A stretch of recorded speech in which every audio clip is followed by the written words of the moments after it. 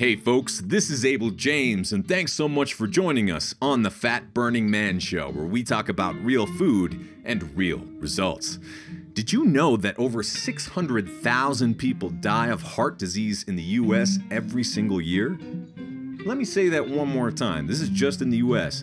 Over 600,000 people die of heart disease. One of the leading causes of illness and heart disease specifically, of course, is carrying extra weight. So it's more important than ever to make sure that you're prioritizing your health and focusing on boosting your immune system and also getting back to your ideal weight if there's any way that you possibly can. There are many ways to get there, but even more importantly than that, you need to know that you can take control.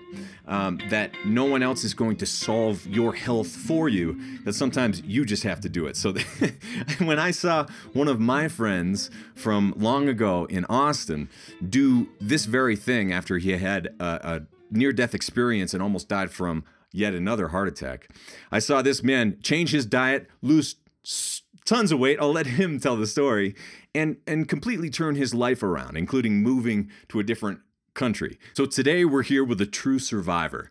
He's one of my old friends from Austin, Texas, and his name is Carl Swanson. He's a man who has somehow stubbornly survived 5 heart attacks. He's going to tell you the story of why he's still here and what he's up to, but He's lived many adventures, this Carl. I could barely believe it when I first met him. Carl is a former Army member for the 82nd Airborne Division. He's worked for Dell and CNN. He's a self-starter who has done everything from being a tour guide, owning a food cart, and even starting a cheesecake business. And no joke, Carl's cheesecakes are some of the best I've ever had in my entire life. You'll hear a bit about that and some of his secret cheesecake tricks on today's show. But before we get to the interview, here's a quick review that came in from Adam. He says, down 35 pounds and off my blood pressure meds thanks to this podcast and the Wild Diet book. I really like how you get different points of view. This was the first podcast I ever downloaded, and that was after the show with Sean T. Wish I had found it sooner. Thanks for everything, Adam. Well, Adam, thank you so much for the review. That's crazy to hear that this was the first podcast that you ever downloaded. But yeah, of course, Sean T is a good one. But that reminds me, if you're listening or watching this show and you're not aware, we've been doing this for a long time, coming up on 10 years now. There are more than 300 episodes. So if you came in for the Sean T episode, then presumably you've listened to the episode since, but there's a heck of a lot before that will still be relevant. The way that I've recorded this show is that if people listen to it 10 years from now, hopefully, it will still be just as true and just as relevant. Of course, we learn things as time goes on, but also there's more misinformation as time goes on. And sometimes you have to look back when things were clearer. So going back to the interviews, the past interviews that I did in 2011, 2012, or 2015, or 2018, or even 2020, depending on when you're listening to this in the future, can be very beneficial. So don't forget, go to fatburningman.com and load up on all the episodes of this podcast. Whether you want to watch the video interview, we've got that for you without outside advertising, all at fatburningman.com. We also have the audio there for you, and we have full transcripts written up of every show. So whatever way you want to consume it, if you want to boost your immune system, if you want to boost your performance, and you want to enhance your recovery, these are kind of all the same thing. You have to follow the same advice, and it's a very holistic approach. So don't be afraid. Go back to 2012. Listen to some of these interviews. They are still extremely relevant. So thanks again for the review, Adam, and thanks to all of the rest of you who have left reviews or told your friends about this show. It really helps, and times are hard. So we appreciate every little bit of support from you folks. There are a lot of announcements coming up soon if you would like to support this show. I don't want to spoil it yet, but there are many things in the works for this year. So be sure that you are subscribed to us everywhere you can on social media, at fatburningman.com, the newsletter, podcasts, YouTube, all the rest of it. Please follow and subscribe and tell your friends. And if you're in the US and you'd like to support this show, and you're also looking to stock up on the very best health supplements around, then be sure to visit wildsuperfoods.com. You can get probiotics, shelf-stable fruits and veggies and superfoods, omegas, and many, many more. exciting announcements coming soon. Go to wildsuperfoods.com. When you sign up for the subscribe and save, not only does every dollar help support this show, but you also get free access to our coaching community, the Fat Burning Tribe, and, like I said, the best health supplements around. So be sure to go to wildsuperfoods.com. And then one more quick reminder about my new book, especially for our international friends and listeners and anyone who might be bored to tears right now, not allowed outside. You can pick up my #1 international best-selling book entitled Designer Babies Still Get Scabies. If there were ever a book to help you giggle through the apocalypse, this is it. You can check it out at designerbabiesbook.com. So if you're feeling a little bit bogged down by the negative news and media, this can help relieve some of the tension, and reading these poems to each other can be extremely fun and silly. We've done it with our families. But also, if you dig audiobooks, I really put my heart and passion and hard work into this one. Here's what Dr. Srini Pillai, Harvard neuroscientist and past guest of the Fat Burning Man Show, says about Designer Babies, my new book. Abel James shares his playful and satirical side through remarkable poems that make you laugh out loud. It's as if you're reading a limerick while also feeling like you might just have entered the mind of a brilliant commentator on society and life. These poems feel like a tease or a tickle from someone you love. If you want to feel loved or smarter or laugh a little harder, get this book. So be sure to pick up your copy of my new book, Designer Babies Still Get Scabies, over at designerbabiesbook.com. I really appreciate your support. And here's a fun fact about today's episode of the show. Carl, the guest of this week's show, was one of the very first people I sent my new book to, because he's one of the dudes who just gets it. All right, on to the show with Carl Swanson. In this interview, we're chatting about how to reclaim your health after 5 heart attacks, food and service entrepreneurship in Austin, Texas, the Ham Jam, a community food and music-based get-together, why we should embrace our weirdness, Carl's secret to the best cheesecake in the world, and I can vouch for this, and tons more. All right, let's hang with Carl. All right, folks, Mr. Carl Swanson is a former CNN host, hot dog cart entrepreneur, heart attack survivor, rabble-rouser, and professional cheesecake maker. He's also a long-lost friend from old Austin. Carl, thank you so much for joining us, man. Yeah, absolutely my pleasure, dude. I'm like grinning ear to ear. It's so good to see you and to be able to interact with you again.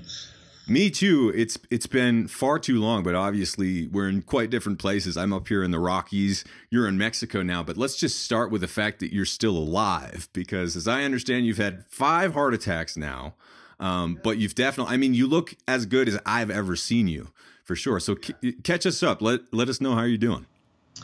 I'm doing great. I had a triple bypass in November, 3 years ago. And this is really weird, dude. I was in a large blue retail outlet. I don't want to endorse anybody from Benson, Arkansas, but I was back in the shoe section, right? And all of a sudden I was like, God, yikes, I'm having a pretty good one here. So I thought about it. I said, man, there's no way in the world I'm going to die in the shoe department at Walmart looking up at a bunch of people's nose hair and grackles up on the rafters. Grackles. Yeah. Sound like car alarms, those things. So I grabbed a cart and I used it as a walker, and I was like, I'm going to go outside, and if I drop dead, the last thing I can look at is the sky and not the rafters. Yeah. So I got outside, I called 911, and they came pick me up. I was standing there when the ambulance came, and they were like, who called? And I was like, me. And they go, what are you standing up for? I was going to walk over and get in. So anyway, I get in and go to the hospital. Turns out, yeah, pretty good heart attack. So they say, we're going to give you a triple bypass. And that was no problem. The one thing I did tell my doctor, though, is I've had this hummingbird deal in my life, and the weird story, but the first tattoo I got was a hummingbird from the Nazca lines, and I right down here in the middle of my chest. And I told him, I said, look, I said, after this surgery, it better look the same as it did before. I said, because you can cut and go in from the side or something, but I don't want you messing that up.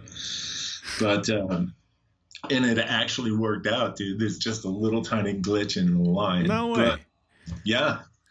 But they had my heart stopped for 4.5 hours, yada, yada, yada. So I'm in the recovery room, and I'm talking to my nurse because I'm obviously not dead, and she looks pretty good. So we're going back and forth, and she goes, are you from the Valley? Because this was down in Brownsville. Yeah.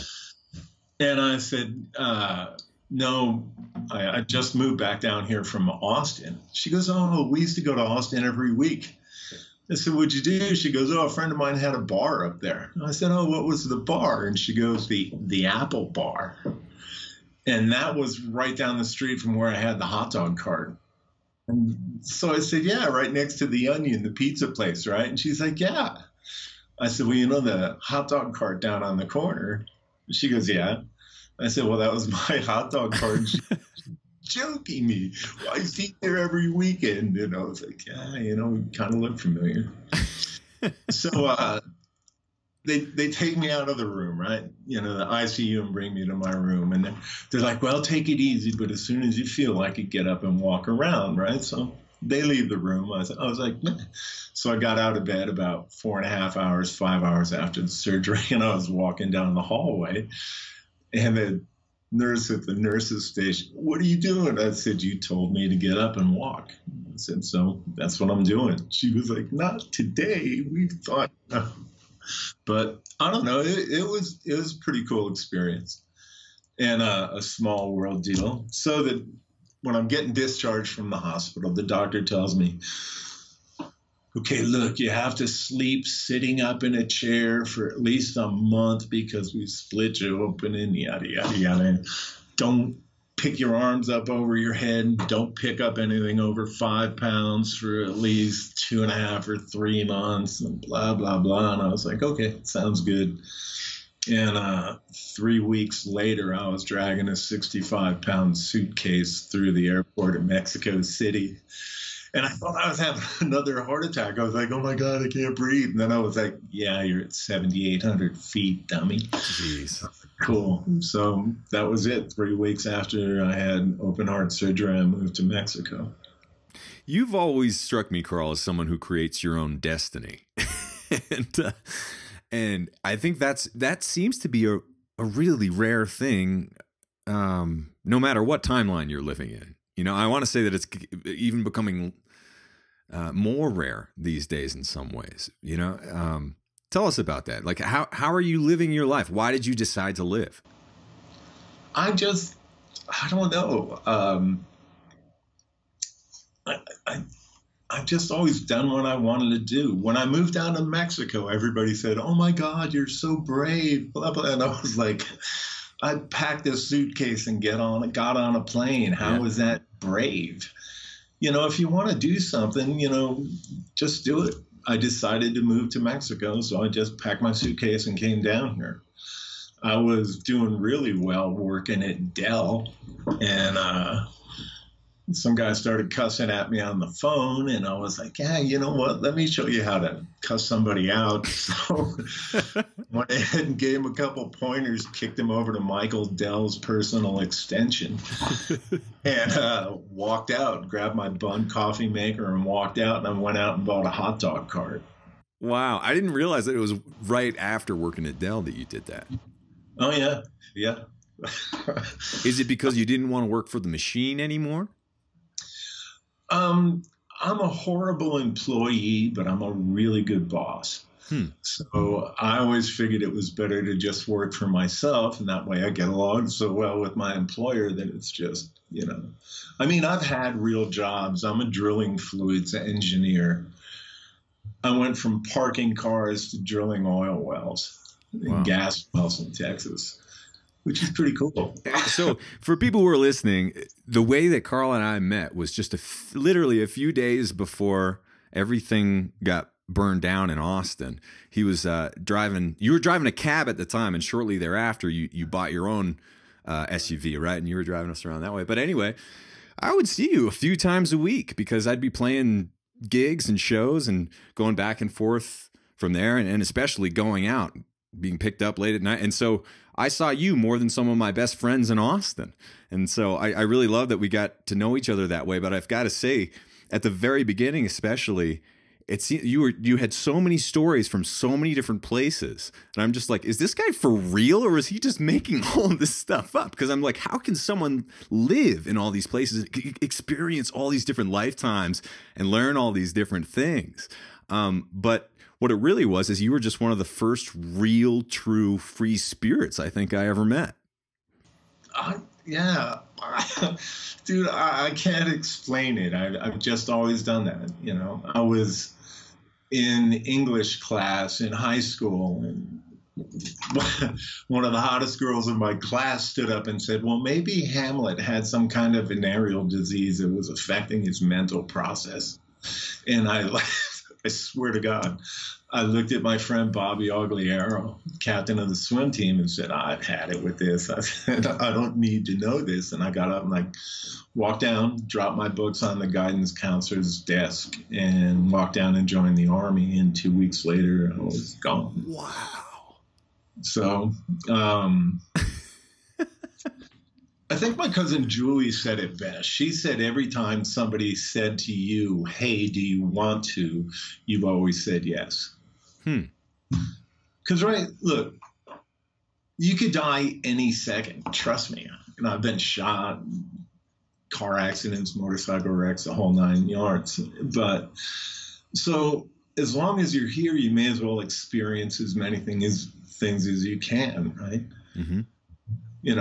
I joined the Army. I did 3 years. I got out of the Army when I was 20 years old. I couldn't even go buy a beer, Wow. And I was already done 3 years, but I don't know. It's just, it's like if you go to a buffet, right? Get the biggest plate you can and take a bite of everything. I'm just going to have watercress and some diet ranch dressing, please. I don't know. It's just, I don't know. I've had a wonderful life. I've got to experience so many things, and I've got to interact with so many people. When I had the hot dog cart, I was originally set up behind Antone's, and I would tell I would tell the musicians, look, because they load up right there by the cart, and I said, look, I'm not paying, but I'm hearing your music, so as long as I'm here, come on out and you can eat for free. Sit down while you're loading out and get something to eat and have a nice water and just chill out. So I mean, hell, I know everybody from Robert Duvall, because he used to go in there with Billy Joe Shavers and stuff, to I don't know, I've fed a bunch of people. And the good thing about that, like Robert Duvall, like, I'm sure when people recognize you in public and stuff, they come up and say, oh, I love your videos. Thank you so much. Yada, yada, yada, right? But we didn't interact on like a fan to something basis. We would just sit around talking, like regular people. Yeah, I remember you picked me up and you were just like, yeah, Robert Plant was back here just the other day. It turns out he was a really cool guy. Yeah, that was funny, man. I used to work at and help the people at Uchiko, right? So Robert Plant was out there and he had a couple of drinks. He said, do you have a car service? And the waitress said, oh, we got better. We have a car service. So I never thought about that. That is very close to car, isn't it? Yeah. So they called me, hey, Carl, you want to pick up Robert Plant? Yeah, sure. I'll be there in 5 minutes. So he's out in front. I pull up in the Expedition. I get out, walk up, because he was talking to a bunch of people. And I said, yeah, Robert, I'm Carl. I'm going to be driving you. I'm right there. Do what you need to do and just come on over. And so he's talking to some more people in the valet, and he walks over and he's getting me in the Expedition. And some guy comes running up and he goes, man, I hate to do this, man, but God, I love you, man. Thank you so much. You've done so much, man. You rock. Yeah. And Robert Plant's like, yeah, thanks. Closes the door. And I looked at him. I said, God damn, I hate that. And he goes, what do you mean? I said, man, I can't go anywhere without that happening. And he just started busting up. I mean, I don't know. I think the first time you and I actually met, you were just walking by the cab. I had a regular in that building across from your place that burned. And you guys were just walking by. And I think I said something like, "Did you have a good week?" or something. You picked me up? I didn't. You probably did.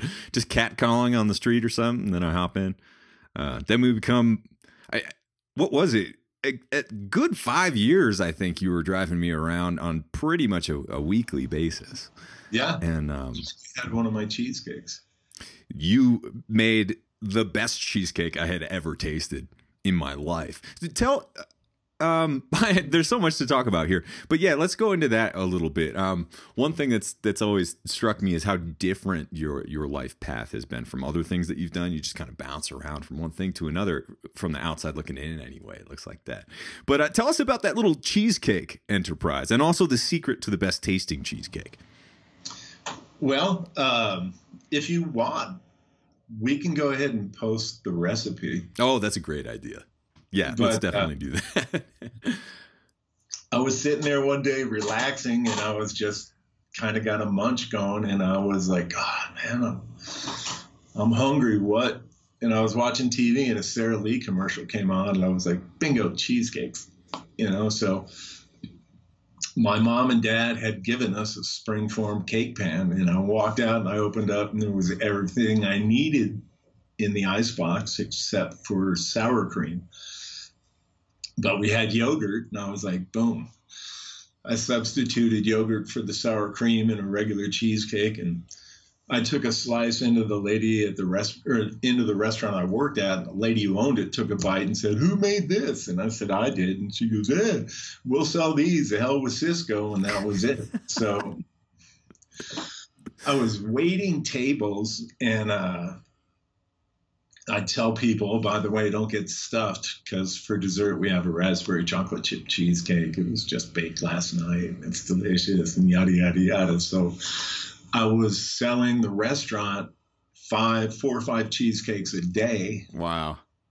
And then I was selling all those cheesecakes. So I sold it to the restaurant and get paid out, and then I was selling them and putting them on my bill and getting tipped out on them. So it was great. So that's entrepreneurship right there. Well, one night some guy just said to me, he goes, "Why are you waiting tables? Why aren't you just selling these?" And I just decided to, the big restaurant on South Padre Island was Blackbeard's. So I decided, I took one over to Blackbeard's, and Lou and KC, the owners, took a bite and said, "Yeah, we'll sell these here." So that was it. I got all the hotels, all the restaurants on South Padre Island. I was working out at a commercial kitchen in my guest house out in the and that's what I did.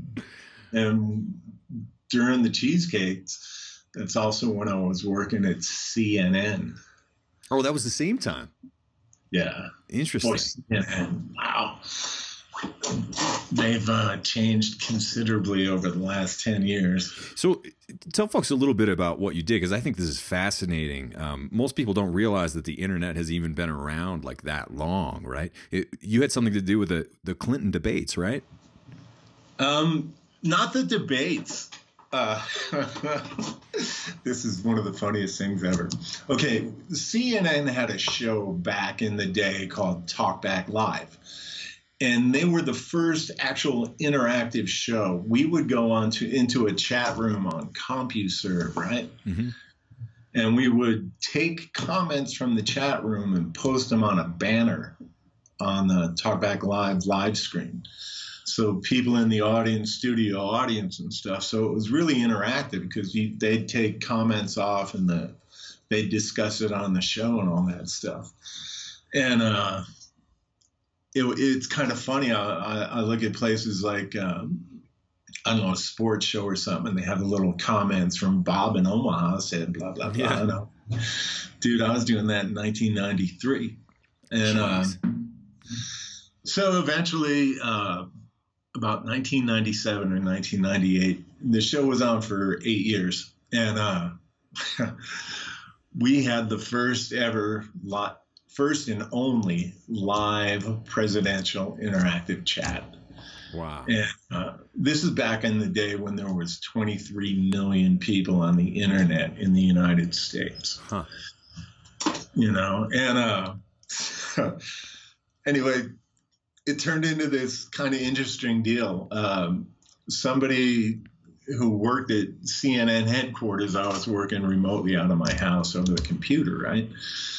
I was one of the moderators of the chat with Bill Clinton. So a friend of mine had mistakenly given a voice to an imposter President Bill Clinton. So both of them had a deal there, right?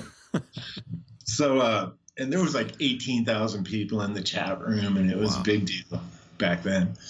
And the guy said, somebody asked a question, what would you like to see the internet used more for? And the fake Bill Clinton made some inappropriate comments. You sure it was the fake one? Well, yeah, because the first part of what he said was really off the hook, and the other one was kind of like related to watching Baywatch. But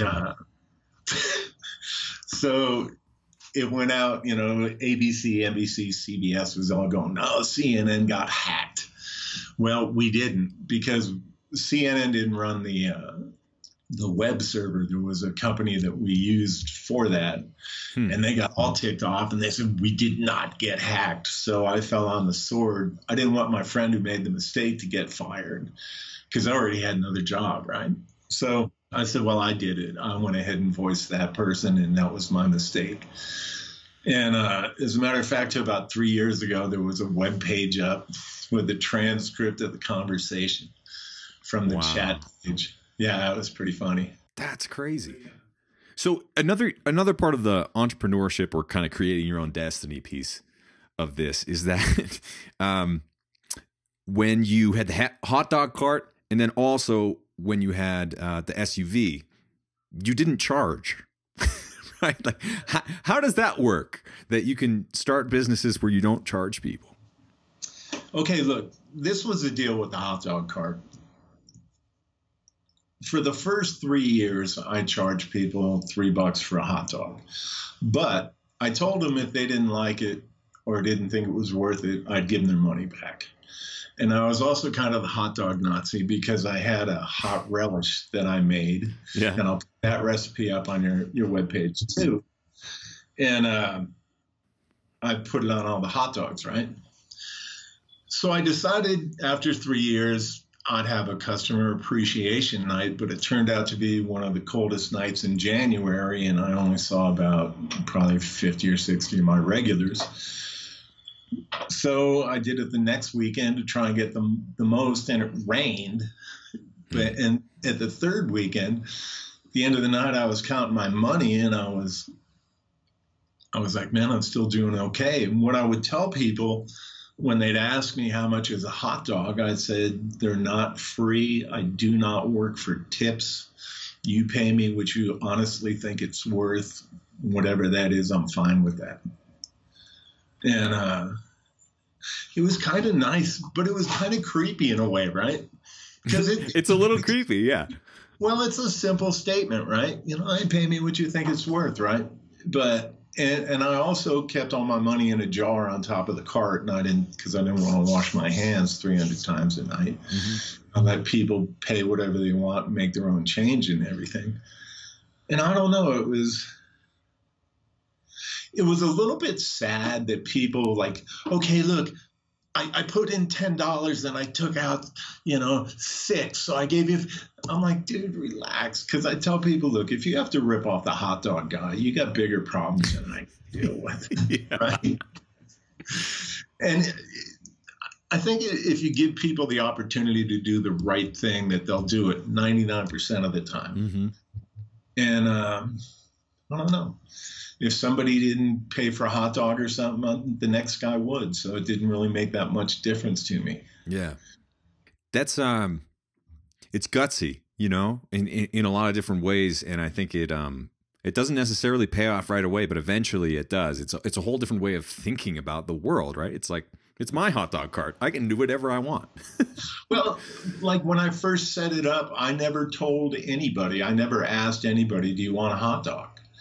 I mean, it was a hot dog cart. There were hot dog buns. It was a big light. I figured they could probably figure out what's going on here, right? So if I made eye contact with people walking by, I just said, "Hey, man, do you have a good week?" "Yeah, cool. Have a good night. Have fun." People look at me and they'd go by, and pretty soon we just, "Hey, what do you got?" Somebody would stop, but I never said, "Do you want a hot dog?" Yeah. Well, people don't talk to each other anymore. I'm sure that's why I originally got into your cab, because like I was used to being picked up from the airport or something, and just like cabbie never says anything to you. You never talk to them or whatever. And I think Uber has kind of become that too, like all these ride sharing things. One of my favorite things about hopping into the SUV with you is that I'm getting in with a friend every time, and like it should feel like that. Like I'm putting my life in your hands, right? Like any of your regulars were. I guess they were when they were eating your hot dogs too, but certainly when we're being driven around.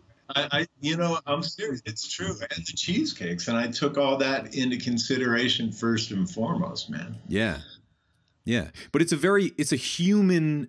It's still transactional, I guess, but it's a very human transaction, right? And it's still entrepreneurial, but not typically so. Right. Well, look, this is one thing I found out, and everybody that you ever meet and interact with has something to teach you, right? If you let them, if you're open enough to understand what they're doing.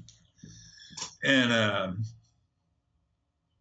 I might get a little verklempt, but I had a regular at the hot dog cart. See, I told the homeless people, "Look, I'll go ahead and feed you," because apparently crack dealers don't take quarters, because they were always trying to, "Hey, man, I got $4 in quarters. Can I take $4 out of the tip jar?" And I'd be like, "Whatever."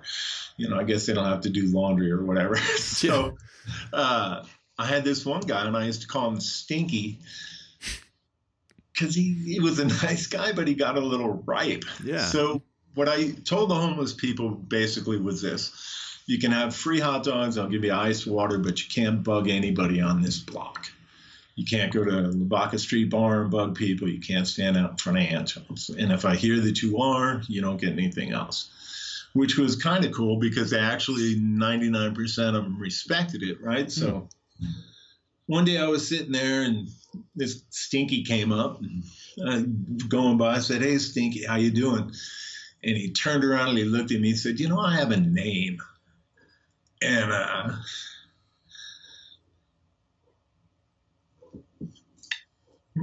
I never felt like a bigger jackass.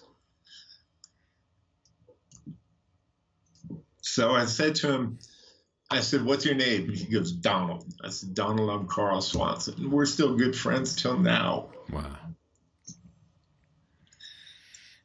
I love that. Yeah, it was just kind of weird, because you figure you're not going to learn a lot from homeless people other than how to come up with a boosted GPS or whatever, right? Yeah. And the way he just turned around. And he actually, I used to tell him and his friend, they used to call him 50 cents. So I told him, I said, "Look," I said, "between you and your buddy Mike, you're making enough money that you could, at that time, rent a 2-bedroom apartment. You don't have to be homeless. Mm-hmm. You can do the exact same thing, but go home to an apartment and keep your beer cold in the icebox." And they eventually actually went and did that. No way. Yeah, they were like, because I said, "On a good night, how much money do you make?" He goes, "On a good night, I can make over $100. I said, "What do you make on a bad night?" And he goes, $40 or $50. And I said, "Well, dude, between you and Mike, you're making $3,600 a month." That's not bad.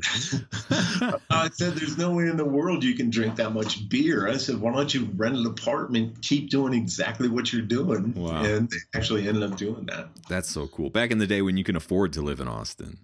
Oh, man. That place changed. I one night I was driving Will Wynn and I think it was Wendy Davis in the cab. And Will Wynn and I get along fine. But the changes were beginning in Austin. And he said, boy, Austin's going to be a beautiful city or a great city.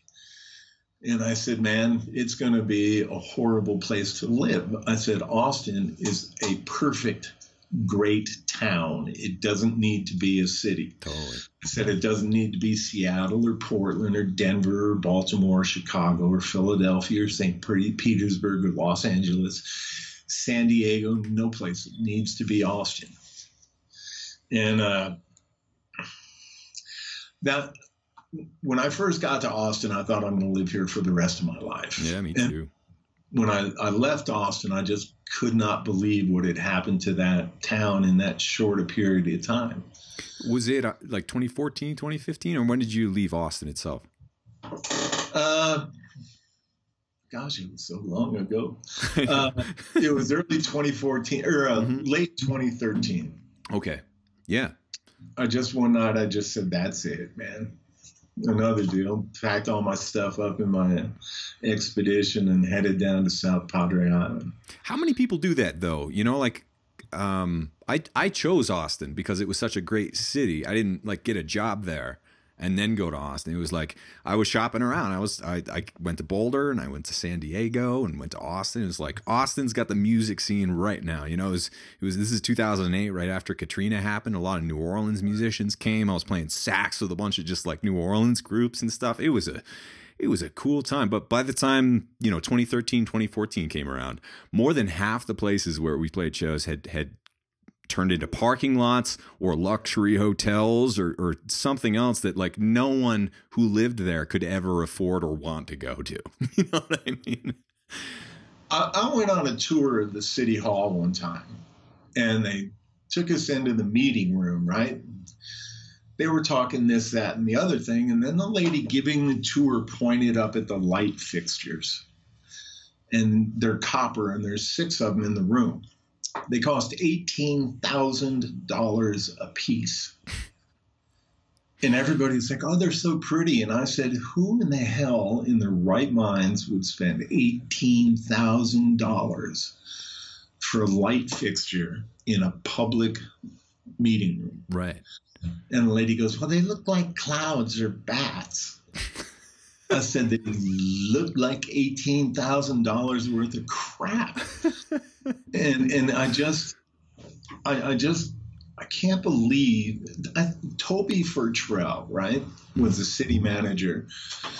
And I think it was right about the time that you were there, right? Yeah. She's the one who decided, I want South Congress to look like trendy California style shops. And I offered to drive her in the cab for free to California, because if that's where she wanted to live, I'd be more than happy to take her out there. Yeah. And when she retired, she was a city manager. When she retired, her severance package was $571,000 for a city manager. Okay, her pension is $18,000 a month. One light fixture a month. Yeah. She could light up the whole city. And it's just, I don't know. All the horror movies like Blade Runner that everybody loves is this dystopian future where everybody lives in these stacked on each other. Mm-hmm. And that's exactly what's happening right now. Yeah. Cities are having competitions to see how many people that they can get there to move there. And how many Amazons they can get there and how many Dells they can get there and how many other things like that. But not how many good people, not how many communities. You know what I mean?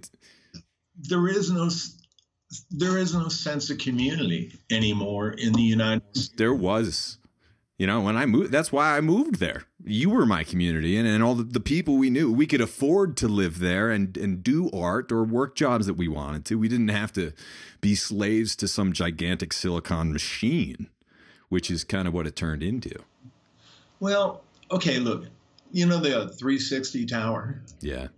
I used to drive 4 people from there, and 2 of them lived on the same floor, and none of them even knew each other. Wow. Yeah, I mean that's exactly what happened. Well, because like no one who used to live there can afford to live there anymore. Like the place that burned down where you first picked me up or dropped me off that first time way back. I eventually with Allison moved back to Austin just for a year. I think it was in 2016 or maybe it was 2017. And the place that we lived, yeah, maybe it was a little nicer, but it was about the same square footage, and it didn't even have as many walls, and it cost 3.5 times more than I was paying. Just like 5 years before or something like that, 7 years before, and so what that did is it made it so like the non-corporate people couldn't really create a culture anymore. They had to move somewhere else, which broke up that whole thing. And you know, it doesn't sound like something that would usually belong on this podcast necessarily, but I think what got kicked out was these bring your own food or bring your own cheesecake, bring your own salad, bring your own guitar, bring your own whatever little parties where 20, 30, 40, 50 people in Austin would all get together, share food that they made. No one would charge anything, or maybe you drop $5 in if someone, you know, got the keg or whatever. But that was why I moved there. And within less than 5 years, that was gone. And it was remember the Ham Jam, the music Ham Jam? So the Ham Jam, for people who are listening, was a community-based thing where basically this one dude in Austin who had done quite well for himself had this big house with this wraparound porch and multiple levels, and he'd cook up a few hams and just invite musicians to come jam for hours. And I went to that a whole bunch of times. And then that kind of community food music based thing, I couldn't find it anymore pretty much after you left around 2013, 2014. Leanne Atherton is a musician in Austin, and she still has barn dances at her place. Cool. And yeah, which are really cool. Man, I'll tell you what, the first time I walked into her place, right, I had like a really bizarre, like almost a lucid dream flashback type deal, right? She had a barn and just a little stage in her backyard and, you know, regular sized lot, I guess, or maybe a lot and a half, right?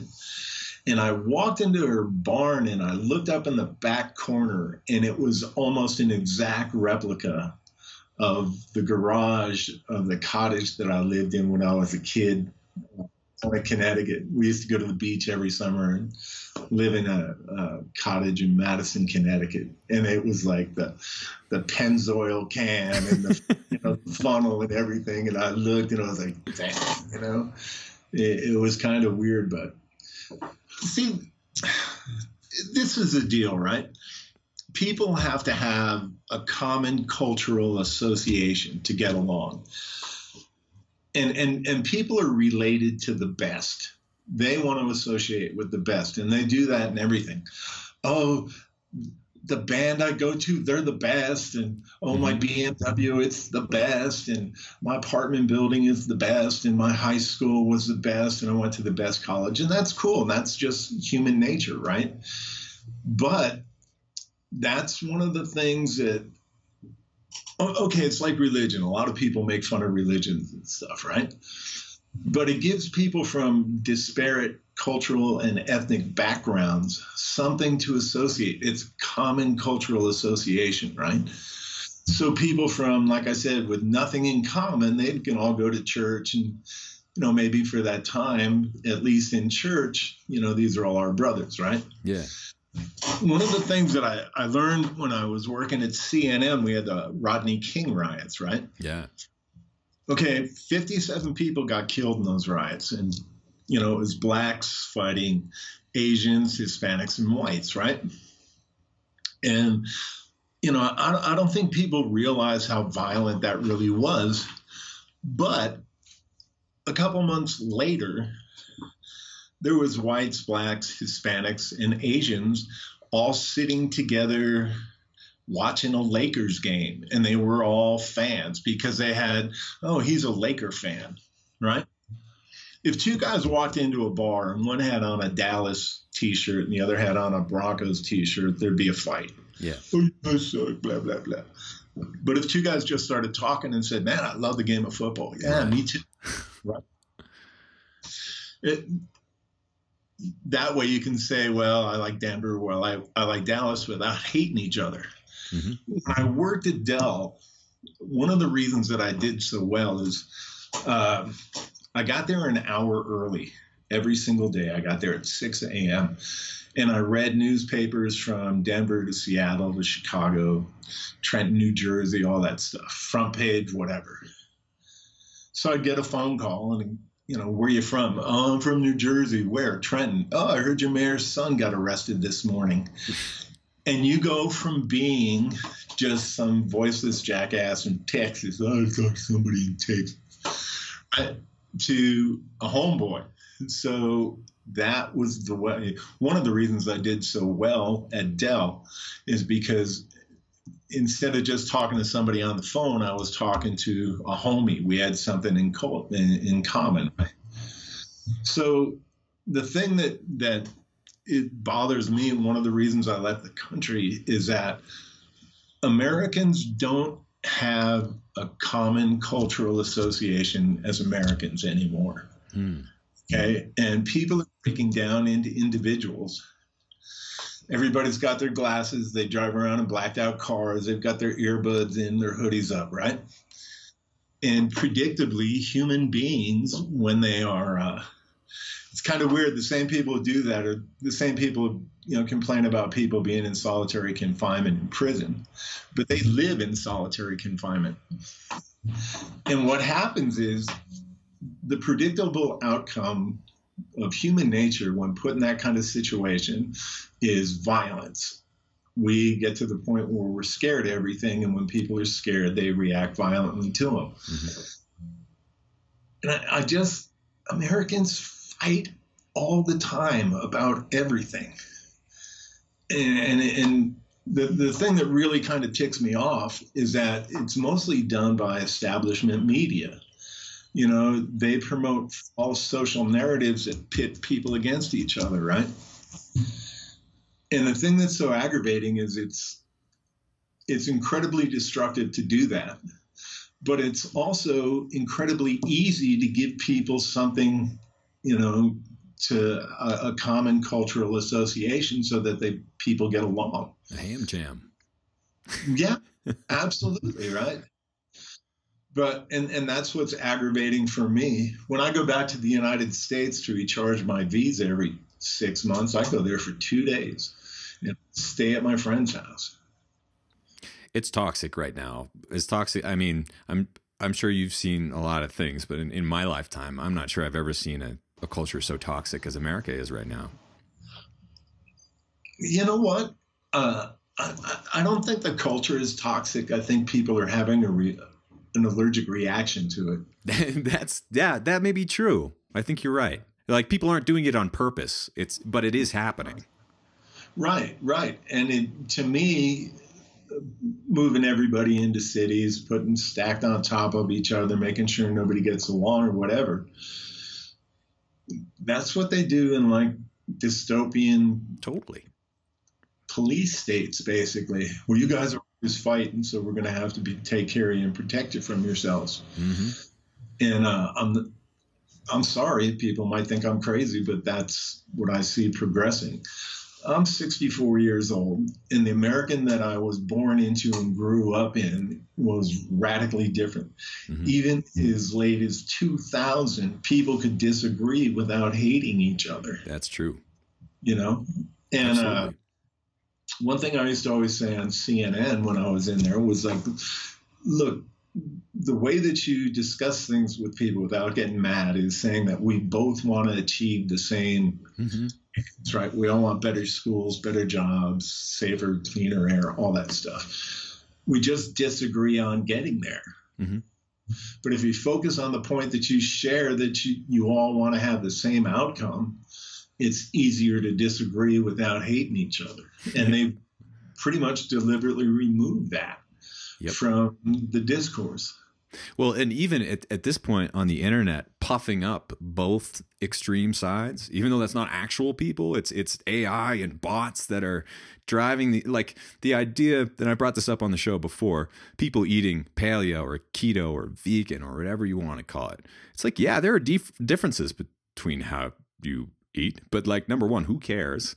And number two, like 80% of what we're talking about here, if you're doing it right, is going to be the same thing. You're all health nuts who care about health. Let's agree about that, because we're a minority. We're a fluke. Like, we need to band together.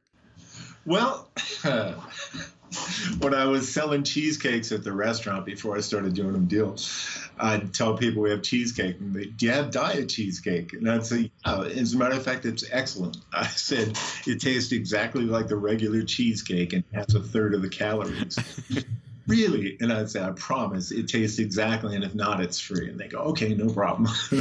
So I'd go back and I'd cut a real thin slice off of a slice of cheesecake, and I'd go out and say, here's your diet cheesecake. And they'd look at me and go, well, that's not diet. And I said, well, that's one size, that's the other, that's diet. Yeah. And the other thing I used to always tell people is, you eat with, nobody dies healthy. You may as well die happy.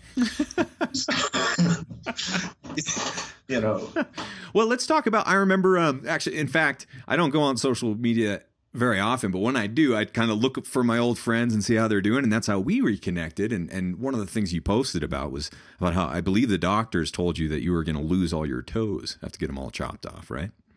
Well, yeah. Well, no, they said I had diabetes. Yeah. And okay. I've got a bunch of friends with diabetes, and they're like, no more sandals for them because they just fall off type deal. And they do. That was one of the biggest thing I'm worried about is going blind. Yeah. Right? I've gone through so many things, and I'm still alive. Apparently, it's going to take pretty much an act of God to kill me, right? Yeah. Not that he has to try, but... So I figured if I'm going to be around for a little bit longer, I would rather not have doctors chopping my toes and fingers and, oh, it's just below the knee. I was like, oh, great, I can be a pirate on Halloween. So I stopped eating carbohydrates, and I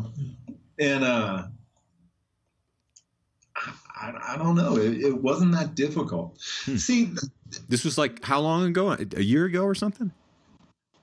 About 6 months ago. 6 months ago? But my hemoglobin went from 6.9 to 6.1. My doctor at the VA said, you don't even have to take metformin anymore. You're pre-diabetic, but you don't have diabetes. So wow. I'm still ugly, but I take up a lot less room. Yeah, how much have you lost? I'm at about 200 pounds right now, and I was about 270 when I moved down here. Wow. I went from a 44-inch waist to a 32-inch waist. Wow. That's so crazy. You must feel a lot different. Yeah. I worked all those years as a valet. And when you're a valet parker, you use your left leg to get in and out of cars. So yeah. My left knee is shot. Really? So, from the valet? Oh, yeah. I ran the biggest valet parking service in Denver, Colorado. Oh, my gosh. Yeah. I was bartending, and somebody said, hey, can you help me tonight? I'm parking cars. And I was like, sure. And I went over and I did that. And I was like, I'm not bartending anymore. It was great. I got to drive. Lyle Alzado had a Countach. He was like the first 50 people in the United States who had a Lamborghini Countach, and he came in, and I said, man, I'm going to take it down. Have you been to Denver? Oh, yeah. Yeah, we live like an hour from Denver now. Right. Well, Cherry Creek Drive, right? Mm-hmm. It's a beautiful, long, flat, straight racetrack. And I said, I'm going to take it down to your restaurant and back. He goes, go ahead. So I got to drive Lamborghini Countaches. It was great. It was unbelievably a wonderful deal. Worth it for the bum knee. But let's talk about the carbs, because a lot of people might not say that it was easy to cut out carbs. Just kind of do it 6 months ago and then lose 70 plus pounds or whatever. But when people do decide to do that, that is kind of what often happens. They start to lose a lot of weight. See, that's what we were talking about. Okay. People get into these little social narratives. Mm-hmm. Oh, it's hard to lose weight. You have to go on a diet and you have to talk to somebody and there has to be a counselor, blah, blah, blah, blah, blah. All you have to do is decide to do it. Okay. Mm-hmm. I decided to stop. And it's like anything else. Anytime you make a fundamental change in your life, you think about it, you try and talk yourself out of it for as long as you can. And then one day you finally just say, well, the hell with it. I'm just going to go do it. And when you make a decision to do that from that point on, it's like when I quit smoking cigarettes, right? I didn't, and like with the carbs, instead of saying, oh, I can't eat sugar anymore, or I can't eat cookies, or I can't eat chocolate, I just say I don't eat sugar anymore. Yeah. I don't drink coffee, Coca-Cola. That really I drink helps. water and coffee, you know? That sounds familiar. Well, but see, it's how the words that you use to describe events to yourself have incredible power and incredible meaning, right? And when you make a decision in your mind, I'm not going to do, I'm not going to drink alcohol, or I'm not going to smoke tobacco anymore. Once you make that decision, you don't do it anymore. Mm-hmm. Now, I have a real problem with 12-step programs, because the fact is that a person is powerful over everything in their lives. They have a decision to make, and they have the ultimate authority. In a 12-step program, oh, you can't hang out with your old friends, or you can't go to a bar. You gotta apologize and grovel, and you have to self-identify as an alcoholic or a cokehead or something. To me, that's ridiculous. Yeah. Well, it can be dangerous too if you're assigning that addiction to one thing and then saying I've conquered it while you're secretly addicted to something else. So a lot of people, for example, quit tobacco, right? And then they go straight to sugar or straight to something else. But they're like, I've conquered my addiction. No, you've just moved it. Yeah, it's like the old AA meetings, man. Everybody's in there chain smoking marbles and Chesterfields. Yeah, ladies and gentlemen, great. Shut up. Hey, you got another boogie. It was just like, you guys are crazy. Once you decide to do something, you do it. And once you decide to make a change in your life, it happens. Because, one of the things that I've been struck with in my life out of my own experience and seeing all my friends and everything is the power of the human mind. Yeah. Okay? That you can, this is why I try, and everybody says, this is my philosophy. The future never gets here, right? Mm-hmm. It's like my date with Sheryl Crow. It's going to happen soon, right? And the past has already happened, right? And if you're honest about the past, it is what it is. And the only thing you can do to change the past is how you look at it. Okay, you can look, oh, it was a horrible event, or you can say, well, at least blah, blah, blah. It can either be positive or negative, and you define that, okay? Mm-hmm. But the moment that you're in is your life, right? Mm-hmm. Because it's the only thing you ever really own is the moment that you're in right now. And you can decide to be positive, you can decide to be negative, you can decide to be angry or mellow or whatever you want to do. And that's what I try and keep focusing on in my life, Yeah. Well, one thing I'm realizing is that if there is kind of a running theme to your different careers and what you've done, it's that you've had the freedom to have conversations with cool people pretty much all day, all night, whenever you want. And how many people get that today? They really don't. I got to be honest with you, man. I have met and actually had discussions with probably well over 100,000 people in my life. Sure. And it's just, my aunt Josephine told me, she goes, the thing I like about you is your give a crap doesn't work. And I said, what do you mean? And she goes, you will say whatever you want, and you don't give a crap if anybody likes it or not. You're going to say. And I've never been afraid to walk up to anybody and start talking to them. That's how I met Robert Duvall. I gave him a hot dog. Yeah. You just talk to people. Sandra Bullock was dating Bob Schneider for a while, and she walked around. I didn't know that. That's a really funny combo. going going into Antone's, and she goes, "Oh, you must be the hot dog guy." And I said, "Oh, you must be that actress chick." And we just got along great, man. It was just. Well, she had her own little cupcake thing going in Austin for a while, I think. Right? She had Bess, and it was an unbelievably good restaurant. I went there a few times. Yeah, it was good. 5 times, and it wasn't just good. I was always impressed. I was like, man, this absolutely always felt like it was worth going down there. Yeah. But I don't know. The hot dog cart, I think, was the best experience I had in my life. Is that right? Well, yeah, because like I said, I got to meet so many people. I had a guy, he was standing in line, and he goes, "How much is your hot dog?" And I said, "It's $3. That's when I was selling them." Mm-hmm. And he goes, "I only have $1." I said, "Don't worry about it. Here, give me $1 and I'll pay me the $2 next time you see me." And he goes, "Well, I live in Austria." And I said, "Well, I live in Austin, so I win." And he goes, "Why would you do?" And I just talked to him. I said, "Look, dude, if you give people the opportunity to do the right thing, try and chill out, it's not all that important." We had a discussion. So 2 years later, I look up in line and the guy's there and we make eye contact. He goes, "Do you remember me?" I said, "Yeah, you're that guy from Austria who owes me $2. And he was like, "Whoa." But he came up and he actually said, "Dude, I want to thank you." And I said, "For what?" And he goes, "Last time I was here, my business was doing crappy. I had a bad attitude. My wife and I were thinking about getting a divorce. My parents wouldn't talk to me." And he goes, "You talked to me for 15 minutes, man." And he goes, "Now my wife and I get along. My business is kicking ass. My parents think I'm their long-lost son." And he goes, "It's just I've listened to you and how you looked at things, and I tried to adopt a little bit of that into my life." And I thought that was cool that he came back and said, "Thanks," Yeah. But that's how it works. That's how it works. It's a ripple, man. And you never know.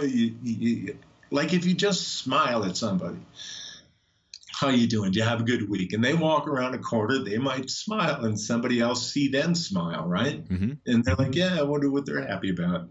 Yeah. And it has an effect, Everything that you do can have a really profound effect on a lot of other people.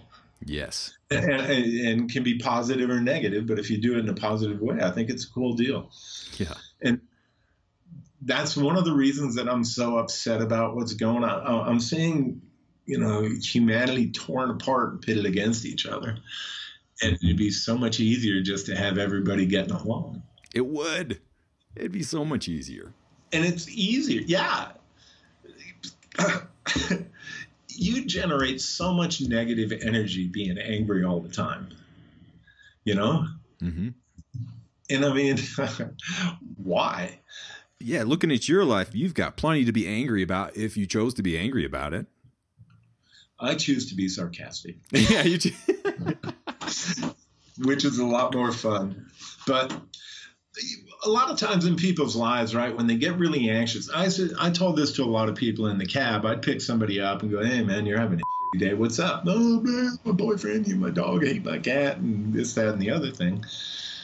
And I used to tell, this is the simplest analogy I can give you, man.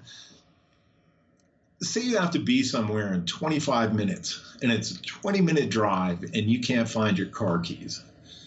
And you're like, "Oh my God, where the hell are my car keys?" And you're running around and you're looking under stuff and you're freaking out and checking your pants for the 10th time and looking in the bathroom behind the toilet and the kitty litter box. And then you take a second and you go, "Oh, they're on the kitchen table," right? Yeah. And the minute you walk in the kitchen and you pick up those car keys, all the negative energy, all the anxiety, everything that you were feeling just before that is like, gone. Like Kaze Sozer, man, just poof, off into the wind. And then you go out the door, you get in your car, and everything's cool, right? Yep. And I think a lot of times, I think people like you, I think you helped a lot of people remember where they put the car keys. Right? I hope so. Yeah, because you've changed a lot of people's lives, dude, with the whole paleo deal and the whole 9 yards. You decided that you were going to do that. You decided that you were going to have a beneficial effect. And I know because I was driving you around at the time that you didn't do it for the money. Because one day you said, damn, I just found out that I could have made like $3 million last year. And I was like, yeah, you're something like that. And I was like, yeah, but you didn't. And you're still, sitting next to Alice and got a nice place. So I know that you didn't do it for, to monetize, or do it for the money. Do it for the meaning. Yeah. It's like, look, man, it's not hard. You can do it. Anybody can do it. Change your mindset and you can do anything you want. And I think you've done that to a lot of people. Thanks, and not only have you benefited the people, but everybody they know have been benefited too, right? I hope so. I really do. Well, I see it as passing it forward. And you met me at a really interesting time. It was about to be the worst of my health and kind of the worst moment of my life. Like right after that fire, when I lost everything, I had to cancel all my gigs because I lost all my saxophones. I lost the CD I was working on. I lost all my guitars. I lost all my work stuff. I lost all my old college stuff. And I was just trying to get my life together. And State Farm wouldn't give me any of the money that they owed me, and I didn't have a mailbox because it burned down, so I couldn't get any of my files. And at the same time, it's like doctors are coming at me trying to medicate me with all these pharmaceuticals because my health is falling apart. And so having been there, it's like I don't want anyone to be there. You know what I mean?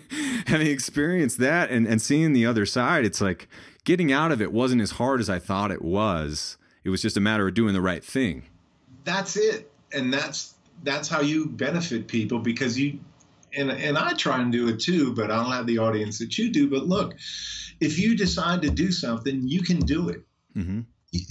Every massive change in somebody's life is because they decided to do it. Okay. And you decided to make yourself better. And in doing so, you were an example to other people. And they said, well, look at this dude. He's from Austin. If he could do it, I could do it, right? It's like when I give out the cheesecake recipe, I tell people, look, if I can cook them, don't sweat it. It's no big deal, right?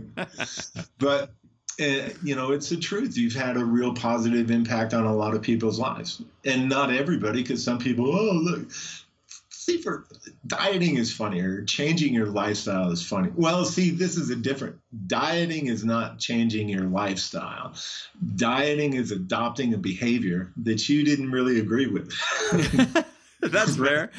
You're like, yeah, well, it's like joining the Cub Scouts. I have to go every Wednesday, right? It is, yeah. And eventually you don't go on Wednesday, and that's it. And eventually you sit there on a diet and go, I want a pizza. And they get off of it. But when people do a lifestyle change, when they make a decision, I don't eat pizza anymore. Mm-hmm. I order pizzas here, but I just eat the toppings. Is that true? Yeah, I'm like, because like every 3 or 4 months, I'm like, pepperoni. So I go get a pizza and I just eat the toppings because there's no carbs in the toppings. I like your style, Carl. You can do whatever you want. Well, I got a little bit of Asperger's, right? So I always look at things from a little bit different angle, right? It helps. It helps. Embrace your specialness. Embrace your weirdness and all the things that make you who you are. Well, look at it this way. Sometimes you can be confronted by a huge obstacle in your life, right? And you think, oh, there's no way. And then somebody will come along and change your perspective, and you look back and it's just a little tiny piece of sand. Yeah. It's just the fact that you're looking at it from a slightly different perspective, and it gives you a clarity of mind. It's not insurmountable. You're insurmountable. You can do anything, and if you get just a little bit different perspective, man, it's a piece of cake. You're so right about that. And I think you've given a lot of people a different perspective today. But I can't believe it. We're already out of time, but I would definitely love to have you on again, Carl, because there's so much wisdom here. And I think America is losing sight of a lot of the common sense stuff, or just that slight oblique angle that you just mentioned, right? Where you take a step back and you look at things again. And it's like, am I really living the life that I want to be? Or am I just doing all of this stuff and trying to keep up? Right. You're here for X amount of time, man. You could go at any second. So you may as well, when they find your body, they should think, what the hell is he laughing at? Yeah. He's laughing because he didn't die in a Walmart. That's right, the shoe section. So, Carl, where can people find you, and what are you looking forward to? What are you working on? Well, I'm not working on anything right now. I'm working on being the only gringo in Nuevo Necaxa, Mexico, where I don't have to talk politics or talk football or baseball with anybody. I should have moved here like 3 minutes before I met my ex-wife. But then see, this is the deal, right? I never would have met you. True. Where you're at today, you're meant to be here. And if you had changed anything in your life up to this point, you wouldn't be where you are today. So if I hadn't met you, I wouldn't be here. And I do believe that. You were, and still are, a mentor of sorts, especially at a really vulnerable time in my life, and I appreciate you. I reminded you of stuff that you already knew, brother. Sure, maybe. No, I'm serious, man. The important things in life can't be taught, right? They have to be learned. Yeah. And the best way to learn them is that you have to realize that you already know that. Yeah. Right? Yeah. I didn't do anything. I reminded you of who you were, brother, and that's all. Right now you're doing it. Well, Carl, thank you so very much for joining us on this show. We'll have to have you on again soon. Yeah, it was great. Thank you so much. Take care.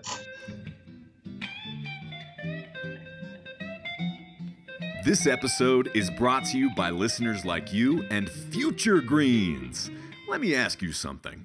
Did you eat your veggies today? All of them?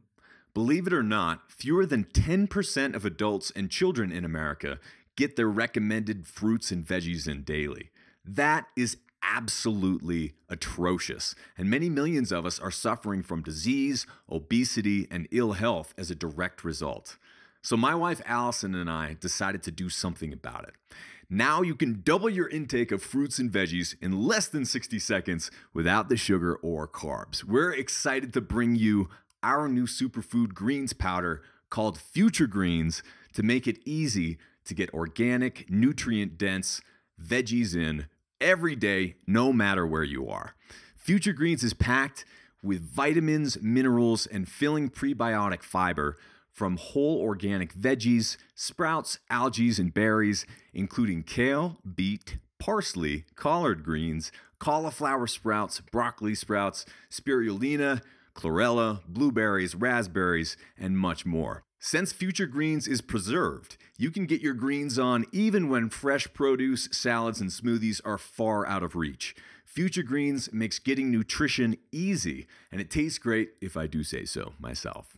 Future Greens is a smart and convenient source of nutrition for disaster preparedness, road trips, camping, athletics, and more. It travels great in the car, on the plane, or in a spaceship. Just make sure you activate artificial gravity before opening. Basically, it's like vegetables from the future. So if you're looking to increase your energy and health without the crash from caffeine or sugar, meet your new best friend, Future Greens. As a listener of Fat Burning Man, you can get a 20% discount to try it yourself right now. Just visit fatburningman.com/greens to get over 20% off when you subscribe and save. You'll get our coolest new concoction from Wild Superfoods called Future Greens. Again, just head on over to fatburningman.com/greens to get over 20% off your purchase. We'll see you there. Well, hey there, listener. This is Abel one more time, and I just want to say thank you for listening to this episode of the Fat Burning Man Show. If you liked it, don't forget to hit that subscribe button wherever you might be listening to or watching this show right now. And if you have a second, please leave me a quick review for the Fat Burning Man Show. I read every single one of them, and every time you leave a review, it gives us a little boost in the rankings, and that helps other people find this show. And if you can think of someone else who might enjoy and benefit from this free show, please take a second to share it with a friend or a family member. And if they're like, what is this Fat Burning Man thing? That's a really silly name. You could be like, you're right, but here's the deal. We've recorded over 250 episodes of the Fat Burning Man Show with thought leaders in health from all over the world. And so far, We've won 4 awards, hitting #1 in health in more than 8 countries internationally. We have more than 30 million downloads already, but we're just getting started. I can't believe any of this, by the way, and couldn't do any of this without you, so thanks once again. But here's some more good news. You can download and listen to every single episode of the Fat Burning Man Show for free with 0 outside advertisements, no outside sponsors, and no corporate overlords. All you have to do is type in fatburningman.com. We'll give you a second here just to type it in, fatburningman.com. And you'll get all the show notes, transcripts, and video and audio versions for all the past episodes of the Fat Burning Man Show for free. Better yet, enter your email at fatburningman.com, sign up for my newsletter, and I'll even send you a quick start guide so you can take your health into your own hands right now, along with a few of our ridiculously tasty recipes as a special thanks for signing up.